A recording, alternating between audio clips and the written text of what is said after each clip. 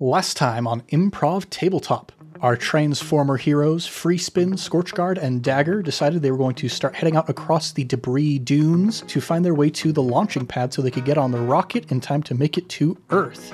As they were traveling along, they found a strange, hollow-sounding part of Cybertron, and upon trying to open up a hatch, they alerted two Decepticons to their presence, Steelskin and Drawgun, who had been raiding the area and grabbing all of the good resources and bringing them back down to their bunker. After a big ol' fight in which they defeated the two Decepticons, but during which Freespin, unfortunately, was nearly completely decimated, they decided to go down into the bunker, see if there was anything they could do to try and fix Freespin, and Scorchguard managed to find an ice auger that had a heavenly light and an angelic choir indicating that it was the one that he should bring out. So they hooked up the ice auger and Freespin to a car battery and transferred Freespin's mind from the harmonica into the auger. Surprisingly, there was another mind already inside of the auger, but Freespin didn't have enough time to think before, boom, the two minds melded inside, and Freespin, unbeknownst to his companions, is now half Decepticon. What's going to happen as they approach closer to that rocket, now that they have a mole in their midst? Let's find out here in the world of Transformer Rejects. What's shaking, everybody? You're listening to Improv Tabletop, the Fate RPG actual play where we make up everything on the spot. I'm Ned Wilcock, your host and GM, and today I'm joined by... Christian Randall, always the mole. Thomas, looking for Chromequake. Evan Peterson, Texas is flippin' hot, yo. Is Chrome Cake a deep lore cut that I'm unaware of? No, I just went back to the name generator, and that's the first thing I saw, Chromequake, like an earthquake, but just Chromequake, and I said, oh, that's an amazing name. It's really good. This generator is gold. Yeah, everybody, I would like to announce that we have our first sponsor. It is Chrome Cake, the only snack food that breaks your teeth when you try and bite into it. The only snacks the Autobots approve of. Well, I do actually know what Transformers like to eat, apparently. They like to eat Energon. I did some research, actually. I went onto the wiki, and I figured out what the difference is between the Allspark Cube and the Energon Cube. So the Energon Cube is like a buffet. It's like a Capri Sun that they stick inside of their body, and then it gives them energy. Perfectly natural. It's like a battery? Yeah, that's a better analogy. So it's a battery. Pretty much, yeah. Back in the 80s, they couldn't conceive of such things. Portable power? It was a Capri Sun. Hey, you gotta market towards youth, and I always wanted a Capri Sun whenever I saw one of those commercials, so... I still want a Capri Sun. Respect the pouch. I've consumed more Capri Suns in my adult years than I have in my entire childhood. That's a great thing about being an adult. You just buy whatever you didn't get as a child. First thing I did after I graduated college was I bought myself a Nintendo Switch because I'm an adult now. There you go. Well, let's see what our heroes are up to. No fancy segue this time, just right into the story. Here we go. Okay. And just like the Nintendo Switch switches from handheld to home console, let's see what our Transformers are up to. Hey. Nintendo Switch, this generation's Transformer. So, you guys are approaching the launching pad where the rocket is located. You see that there's not a whole ton of activity. It seems that most of the people who are going to be on the rocket are already inside. There's just a couple little bots here and there doing final preparations, disconnecting fuel lines, making sure that everything is in working order, that kind of stuff. With my newly discovered body, I'm going to take my little legs. As we decided, the handles would be my legs, so I'm gonna... I forgot that the handles were your legs. So I've got my massive auger drill up in the air, and like my little legs just running up towards the... I'm not trying to be stealthy or anything. I deserve to be on this rocket. Okay, so you just go running right up towards it. Man, I was going to ask you for a sneaky check to try and not get seen, but you just said that you're not going to try and be stealthy. So, I guess roll a quick check to see if you can make it before you're noticed. What does he think he's doing, Scorchguard? +2. All right, I'm going to go ahead and roll for the nearest bot to see if they notice you. And that is a flat 0. Look at that. I am little, but I am fast. I don't know, Dagger, but obviously it's working. So, yeah, you go up to the most hidden area of the rocket. You just kind of, by happenstance, end up in this location where nobody else can see you. and you start boring your way in through the outside hull. Look at that, Dagger. He's already getting away into the rocket for us. That was supposed to be my thing. Never mind, it's great that he's doing this. And I dejectedly hang my blade towards the ground. Oh. Come on, friends. Let's go. We are waiting for you. Do you feel like he's acting funny since he became an augur? No more funny than he normally was. I mean, he did always have to check in with his mother. Let's go.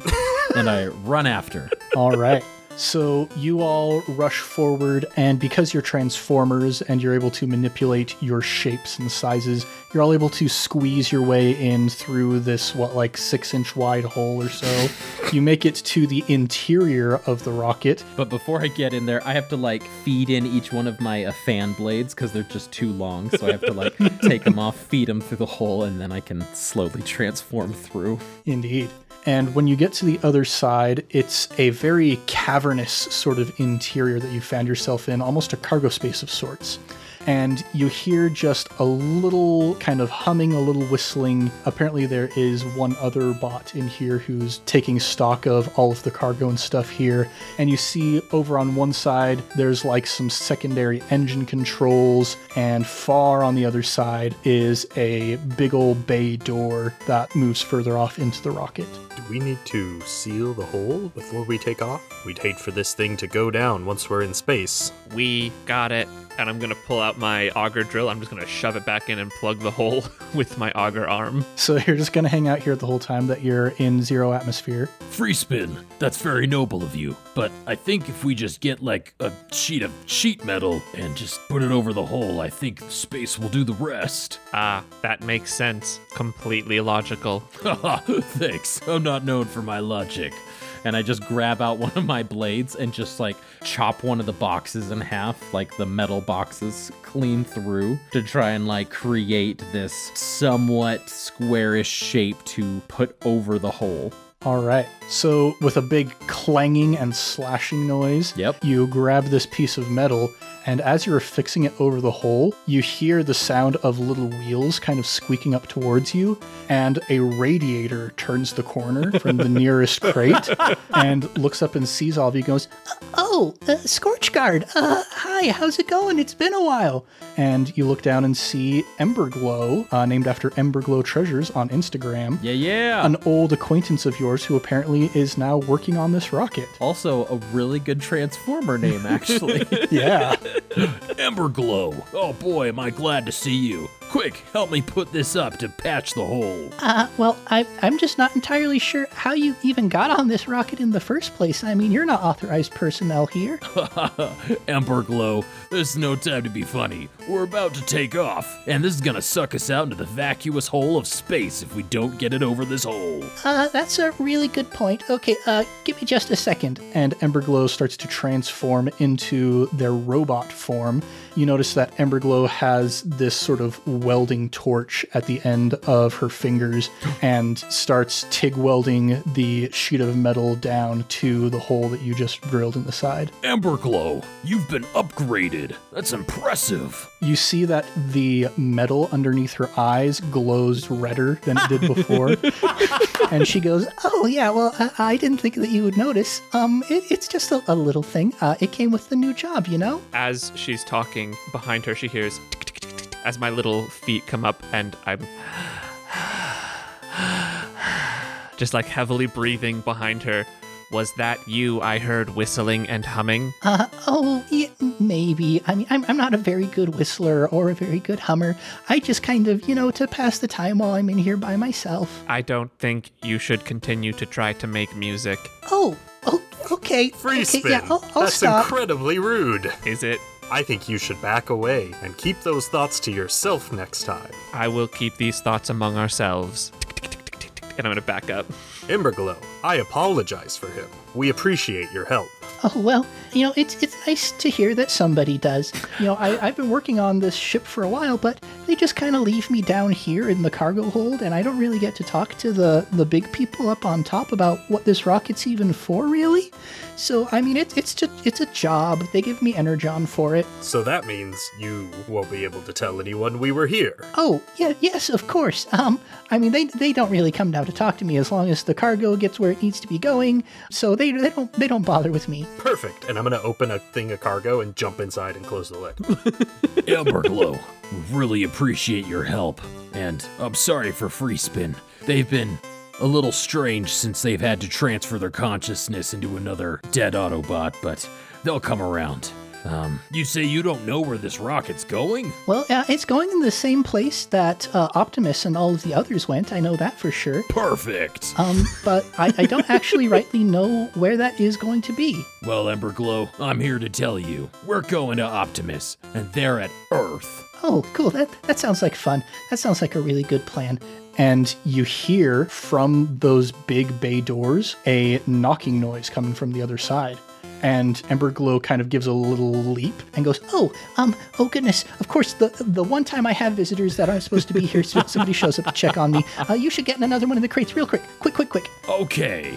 I try to transform into my ceiling fan after I open one of these larger crates and fit myself in. And I would like to take my little feet and run over to a box. And he cut that big crate in half, so I'm going to rip off a piece of metal, and I'm going to get inside the crate and start chipping away at the metal to create a little shape.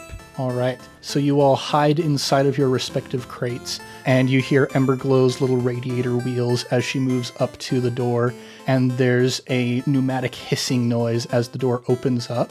And as you're like peering out through the lids of your crates, you see this figure wreathed in dry ice fog and lit from the back with a laser light show. Yeah. Begins walking into the space, and as it steps out of the dry ice, you see not metallic features, but smooth, fleshy features as a human comes walking into the cargo hold. What is that thing? It's disgusting.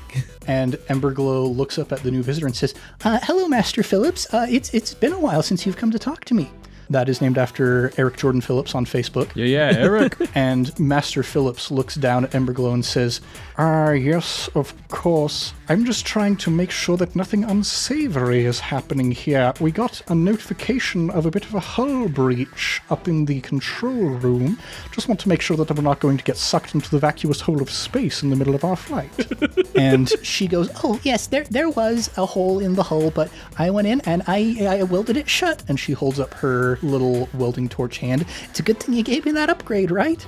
And he goes, yes, of course. I do not regret it in the slightest. And he is not even looking at Emberglow, is just peering around the room. And he's going to try and roll with Clever to see if he notices anybody. Let's get a group sneaky check from you guys. Oh, no. What is everybody's sneaky approach? 0. +1, I believe. Okay. So the way that group checks works, person who has the highest score in that approach can do the roll. Oh, wait, mine's 0 too, sorry. Oh, cool. A 3-way tie for 0.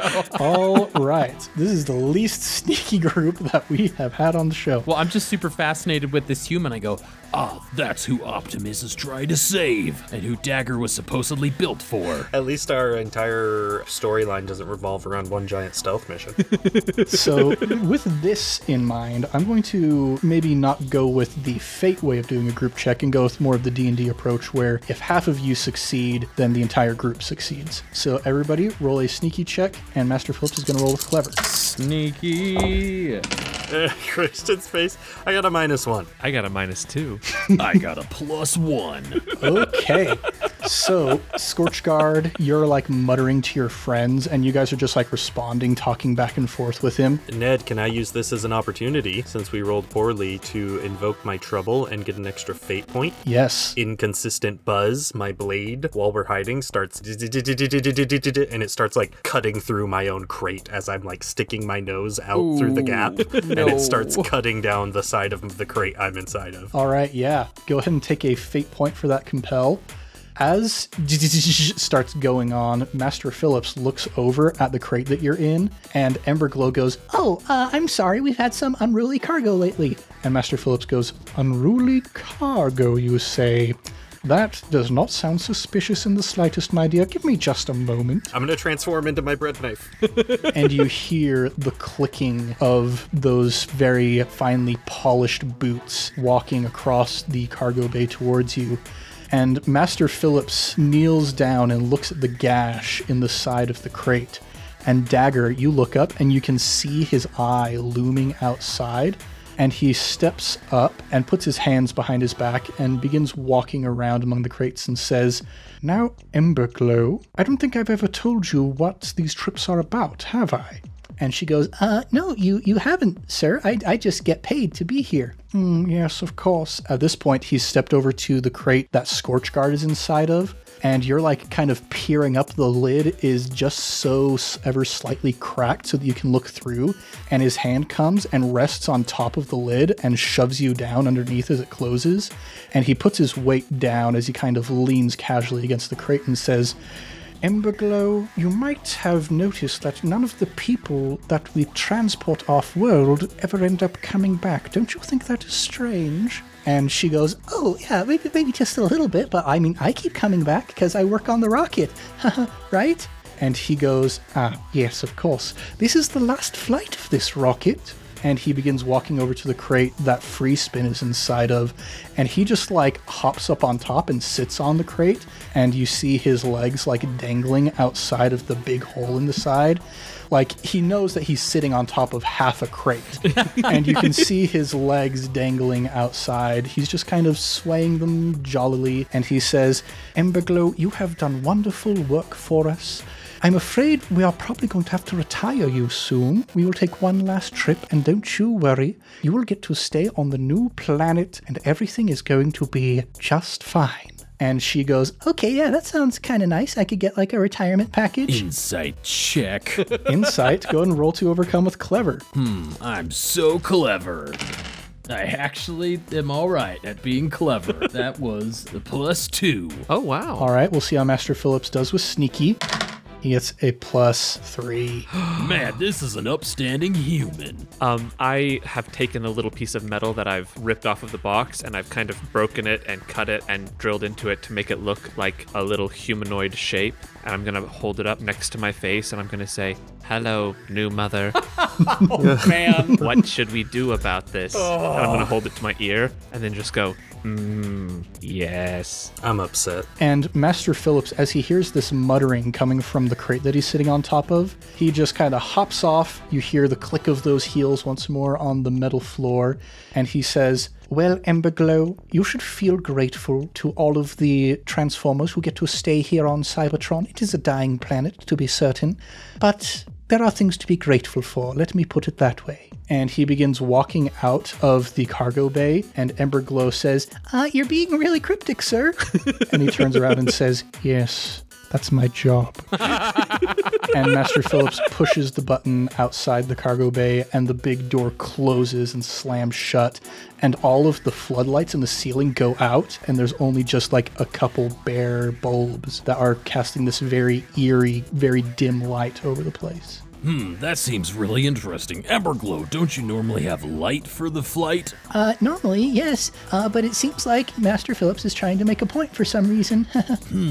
He is pretty upstanding, but maybe the mechanical work in here isn't as great as he thought it was. This is quite suspicious. Yeah, maybe I can go check with the computer's onboard AI, see if maybe Searsy knows anything about what's going on. Goes over and hits a couple buttons on the console, and a little mechanical face pops up, like a little emoji, not even emoji face, but like an old emoticon style face where it's just like the keyboard characters, and it says, "Hello, Emberglow. How are you doing today?" And she goes, "Hey, Searsy, it's good to talk to you again." This artificial intelligence named after Michael Sear on Twitter, Yeah. the one who suggested we do Transformers in the first place. And Searsy says, "Emberglow, it seems that you are very troubled. What is wrong?" and Emberglow says, "Oh, well, Master Phillips was just in here being very cryptic about stuff, and normally we have light for the flight, and I don't really know what's going on." And Circe says, Oh yes, we are being decommissioned after this flight. This is the last one leaving Cybertron. Decommissioned? But they're gonna come back eventually, right? Oh no, I am afraid not. But what about all the other people? Yeah, what about all the other Autobots? Yeah, what's a people? Well, you see, Cybertron is going to be left fallow. It is going to turn into just a cold hunk of rock in space. But what about Optimus? Isn't he trying to bring back help to reinvigorate Cybertron? Well, that was the plan originally. However, Master Phillips and the others have a different plan for your friends. Just who is this Master Phillips character anyway? Why, Master Phillips owns the fighting pits on the planet Earth. What? Is it? What? You see, the Transformers who remain on Cybertron, they may end up stuck frozen in the vacuous hole of space for the rest of eternity, but they are the lucky ones. The ones who end up on Earth are forced to fight for Master Phillips' amusement. But Prime would never have allowed that. What do you mean? And I get over and I grab like the sides of the computer and I just start shaking it violently. Prime did not know. Prime was tricked. Prime was tricked. Master Phillips is not alone. He has help from the inside. Are you familiar with the name Megatron? My oil starts to bubble. Megatron? He's behind all of this? From inside my half crate, I start twitching and hold up my little mother to my face again and say, "Yes, mother, you are right. I would like to use my stunt, Cracked." The other mind cracking in a little bit more at the mention of Megatron. this is going to be interesting. How are we going to make this work? So this is Christian saying, I would like to use my stunt to purposely become the villain in this campaign. Not the villain. Yeah, I'll say the Decepticon side of you can roll with sneaky, let's say, and the Autobot side of you can roll with forceful to try and push off the attempt. All right, first roll. That is a +3. The second roll, that is a -2. Wow. Well, that is 5 shifts of difference. Wow. That is what they say in the biz, success with style. For the bad side? Yep. So that wasn't just like the other side cracked at the mention. That was like your sleeper agent code word. Megatron, activate. You all hear a little pinging noise coming from inside of Freespin's crate as the Decepticon side of him successfully chloroforms the Autobot side of him. So at this point, the Freespin that you once knew is essentially out of commission.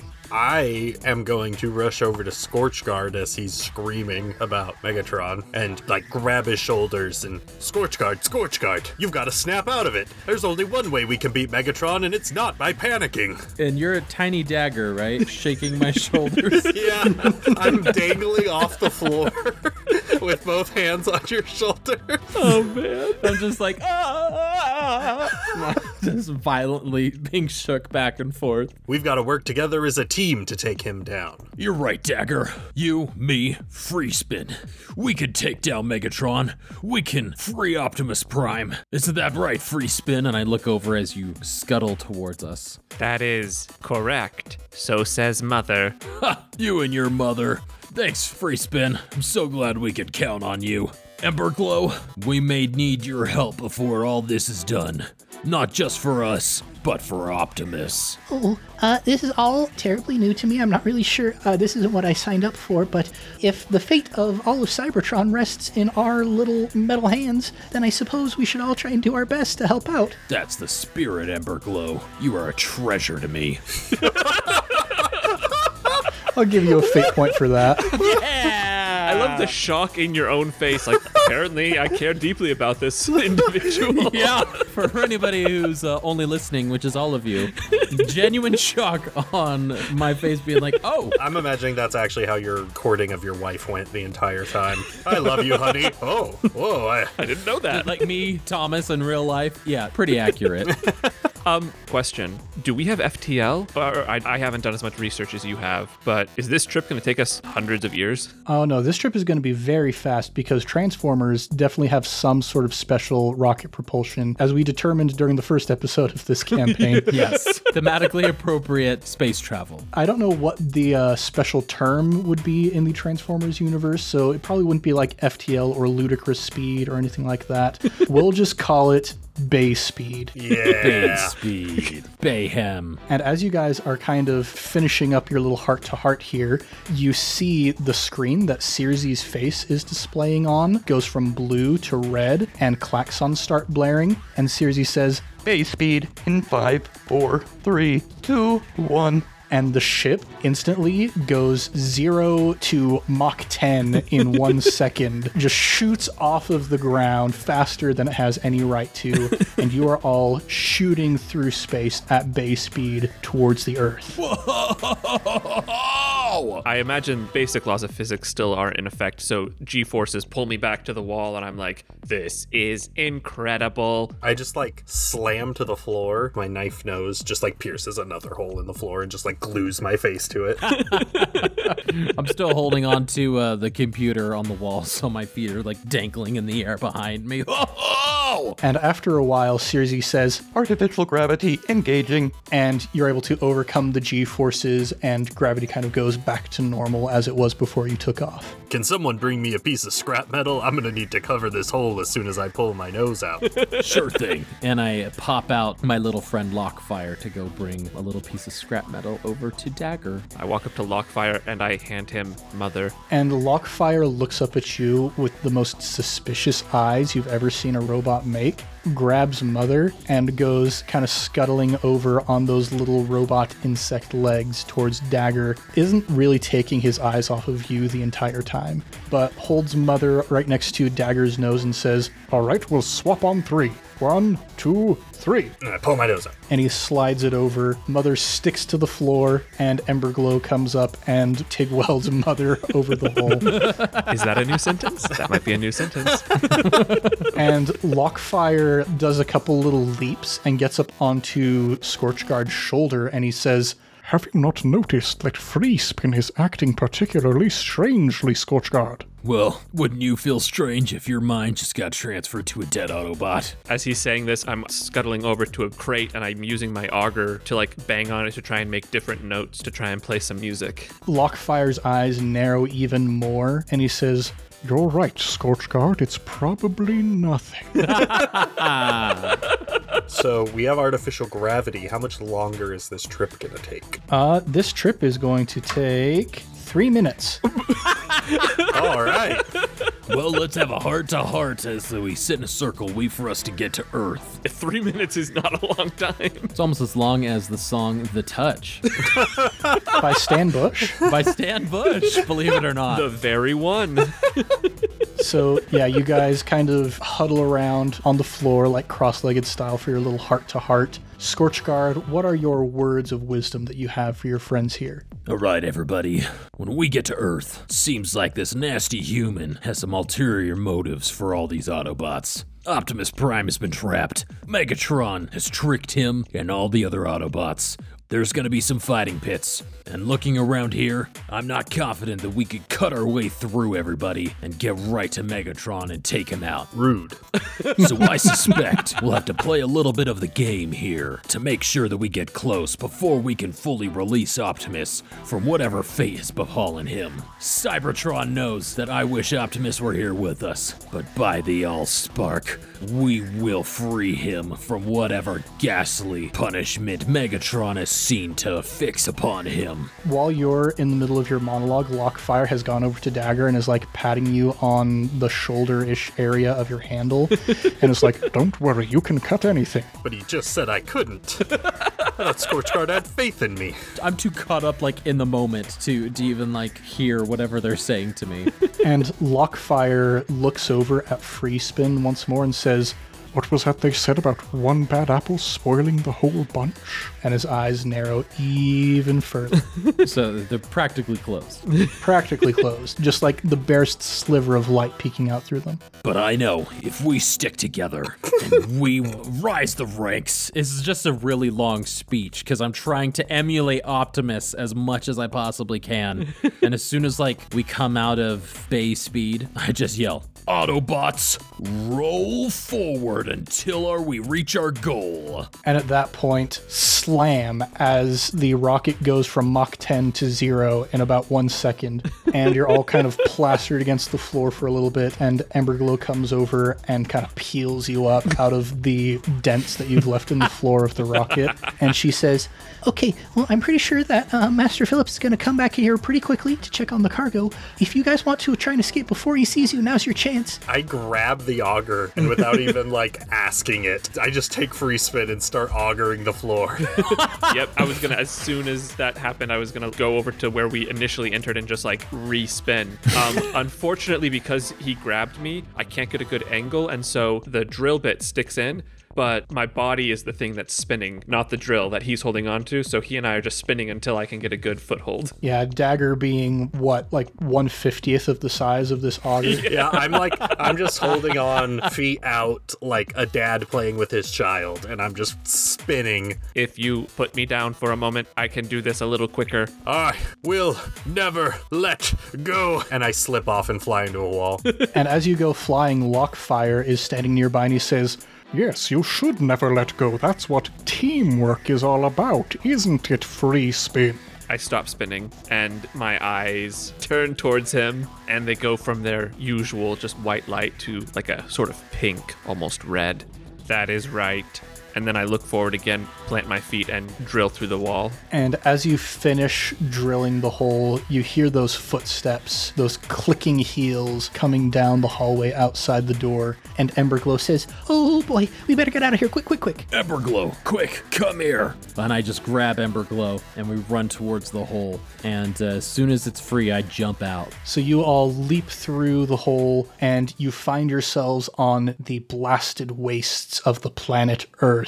Not an Earth as we know it, those of us who are living here currently, but one that has gone through some pretty rough times.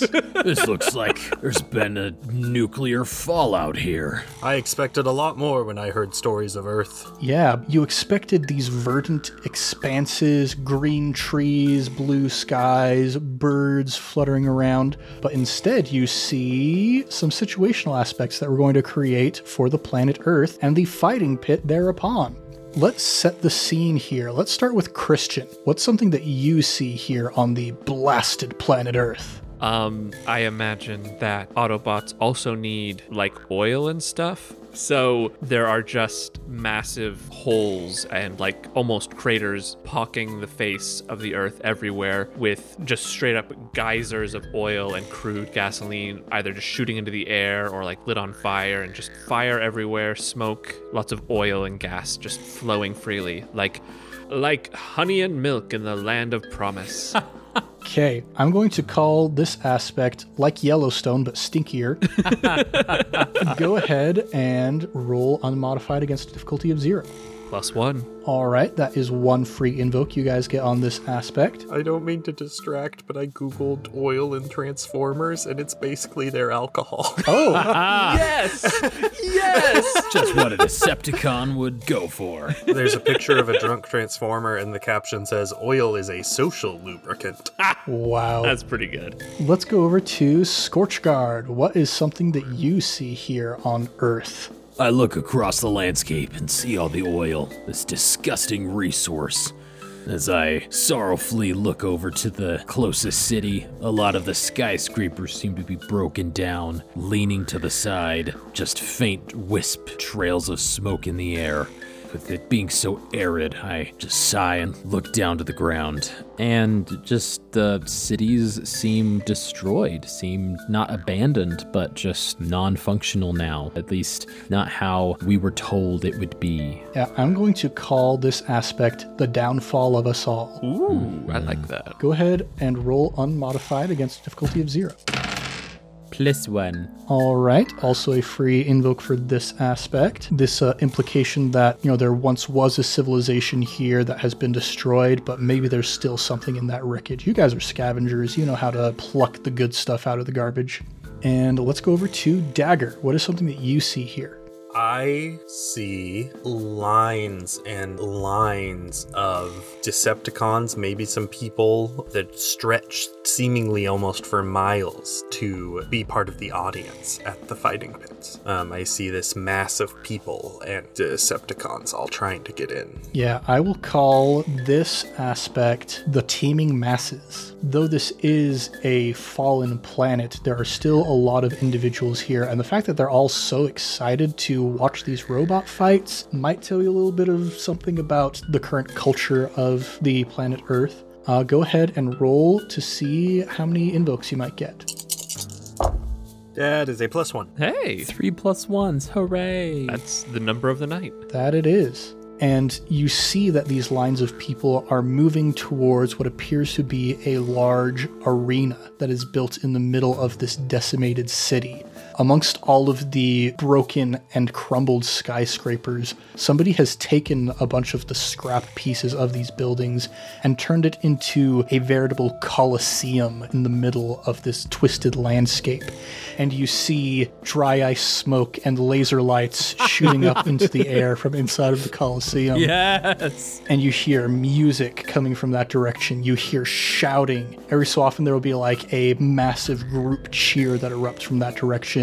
And then every so often there will be a massive group groan or a boo. And you see these people trying desperately to get into this coliseum to see what's going on the inside. Ugh, when I was growing up on Cybertron, we would have never let something like this happen. I mean, come on. We always knew they were bad guys, but we would have never let it get to this when I was a kid. Well, it's not like the good old days, Dagger. As I stare off to the distance and see those fighting pits and sigh, and as I unconsciously reach for one of my fan blades, go, It looks like we're in for the fight of our lives.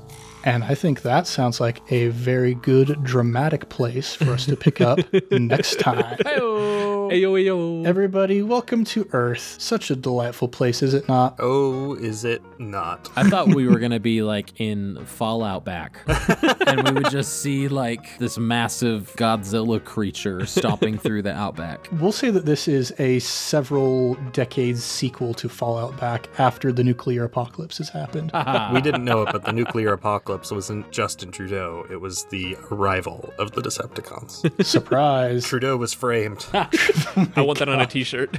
That's why he didn't want to say sorry about it. Hey. It wasn't his fault.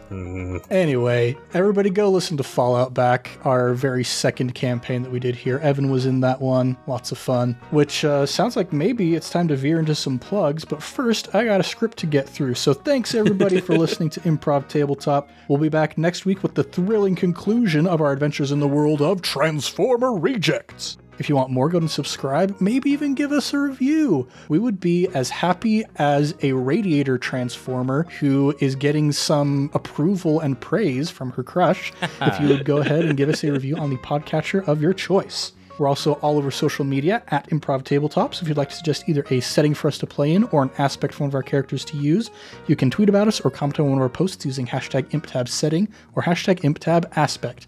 Now let's do a round of plugs.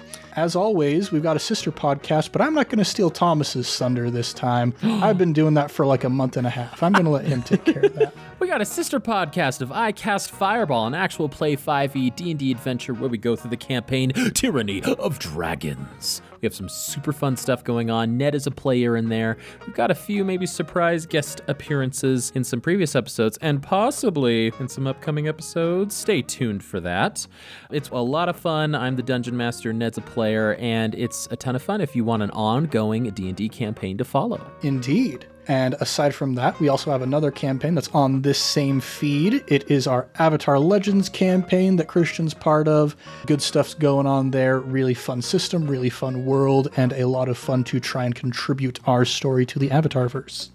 The other thing that I would like to plug this week is a book called The Lazy Dungeon Master by Mike Shea, also known as Sly Flourish. there was a bundle of holding that had a bunch of his books in there. Thomas and I were both in on that. Evan, Christian, I don't know if either of you got in on that. I really wish you had told me about that. Yeah, well, you know what? Thomas and I are doing a book club reading through this book, and you two are invited, maybe? I haven't consulted with Thomas about this, so we're going to do it live on the podcast. Yes, invited, of It's course. fine. I already read it on my own 2 weeks ago, so. Oh, exciting. Also, are you reading The Lazy Dungeon Master or Return of the Lazy Dungeon Master? The Lazy Dungeon Master. The original one, yeah. It's, the name, I'd say, maybe paints it in a bit of an unfortunate light in terms of, like, yes, it's about techniques to make it so you don't have to do as much work, but it also explains the benefits of not, like, overcomplicating things, the benefits of giving yourself constraints, focusing your energy in the places where it matters most for your campaign. Haven't gotten super far into it yet, but even just, like, the first sections I've been going through, it's like, yes, this is great. Ties in with a lot of the stuff that I learned in, like, my graphic design classes in college, stuff that we learned in our improv group, experiences that I've seen at the table. So The Lazy Dungeon Master by Mike Shea, go check that out. It's a pretty darn good book. Christian, is there anything that you would like to plug? Yes, this week I'm gonna do a bit of a selfish plug. Gonna go ahead and plug a board game of my own design titled You Meet in a Tavern. Choose from one of 4 pre-written adventures or make your own. Explore a dungeon with a group of 3 to 4 friends and see if you can make it to the end and defeat the boss, collecting the loot and returning a hero. Coming to a game store near you within the next 10 to 20 years. Yes, I was just about to ask, where can our listeners find this wonderful game that you're describing? You're just giving up that IP right away. No, we mentioned it first on this podcast, so it's TM. Yeah, Nobody else total can take it. TM. Within 10 to 20 years. Within 10 to 20 years. Right now it is still paper and a file on my computer. It is, we're joking, but it is, I've seen the file, he shared it with us, and it is a very promising concept. It will be much fun. Yeah, well, maybe the amount of time that it takes for us to get this into production might depend on our audience, perhaps. How interested they are. Yeah, maybe if we get enough interest in starting a Patreon, for example, maybe that can be like one of our tiers. That would be awesome. You can get access to like playtest versions of this game. Early access? I've got an RPG in my mind, a deck building TTRPG that I've had for a while. I'm sure that Thomas has plenty of games floating around in that noggin of his. Yeah, I know we've kind of joked about having a Patreon in the past, but for real, I think it would be so awesome if we could start a Patreon someday. It's just a matter of, if people are interested in it or not. Yeah. But we'd love to, make more content for you guys if that's something you're interested in. Reach out to us. Let us know. Let us know if you think a Patreon would be a good idea for this show. Agreed. And then in 10 to 20 years, you too can kickstart You Meet in a Tavern. Thomas, is there anything that you would like to plug? Other than our sister podcast, just learning new stuff. I recently was blessed with a 3D printer and looking up all that stuff in that world. There is a lot of technical stuff to be had there, and I'm real excited to jump into it. And in addition to reading The Lazy DM, just a lot of things going on. So just go out, be creative, make mistakes. There you go. And Evan, is there anything that you would like to plug? Yeah, I would like to plug Return of the Lazy Dungeon Master by Sly Flourish. It's the updated, more current version of his book that you can read all on your own without friends, and it's totally worth purchasing on its own, just in case you're not aware of any deals because someone failed to tell you about a bundle, maybe. Ah, man, I just took a drink of my water and it is so salty. Why is it so salty? I read this book. He lays out, I'm not sure how the first one's structured, I'll be honest, but this one, he lays it out as a checklist. Like, these 8 items should be on your prep checklist. And I made a little, like, template, which I would offer to, like, share somewhere, but it's his book, and I'm not sure if there's, like, I don't really understand the legality of, like, me sharing something that's his work. But I made my own little template in Google Docs that I'm using for each of my sessions, and I'll say, not to let my own players in this group call here behind the curtain too much, but a few weeks a few sessions ago, I should say, we had one session which from my side of the DM screen felt like the worst session I had ever done. I was very unhappy with it. It just did not go according to plan. It was ill-prepared. It was a lot of improv that ended up doing things I didn't want to do. I read this book, I used the checklist, and our last 2 sessions have been 2 of my favorite sessions I've run. Yeah, like Ned said, I know we're kind of like all plugging this book, but I was kind of already planning to before Ned plugged it. It's just a very good book. It has helped me a lot as a relatively new DM to get my campaign in a place that feels really good now. Nice. Yeah, thanks for the recommendation. It was also part of the bundle of holding. I'm looking at it on my iPad right now, so I'm sure that I'll give this one a read after we finish the original Lazy Dungeon Master. I'll also plug iCast Fireball. I've actually been on every single episode. I just haven't found the right time to jump in yet. So Right on. Well, everybody, thanks for joining us here in the world of Transformer Reject. I'm Ned Wilcock, your host and GM, and I've been joined by... Christian Randall, Deceptive. Thomas, hoping to be lazy. Evan Peterson, succeeding at being lazy. Much love and stuff, everybody. We'll catch you next time on Improv Tabletop.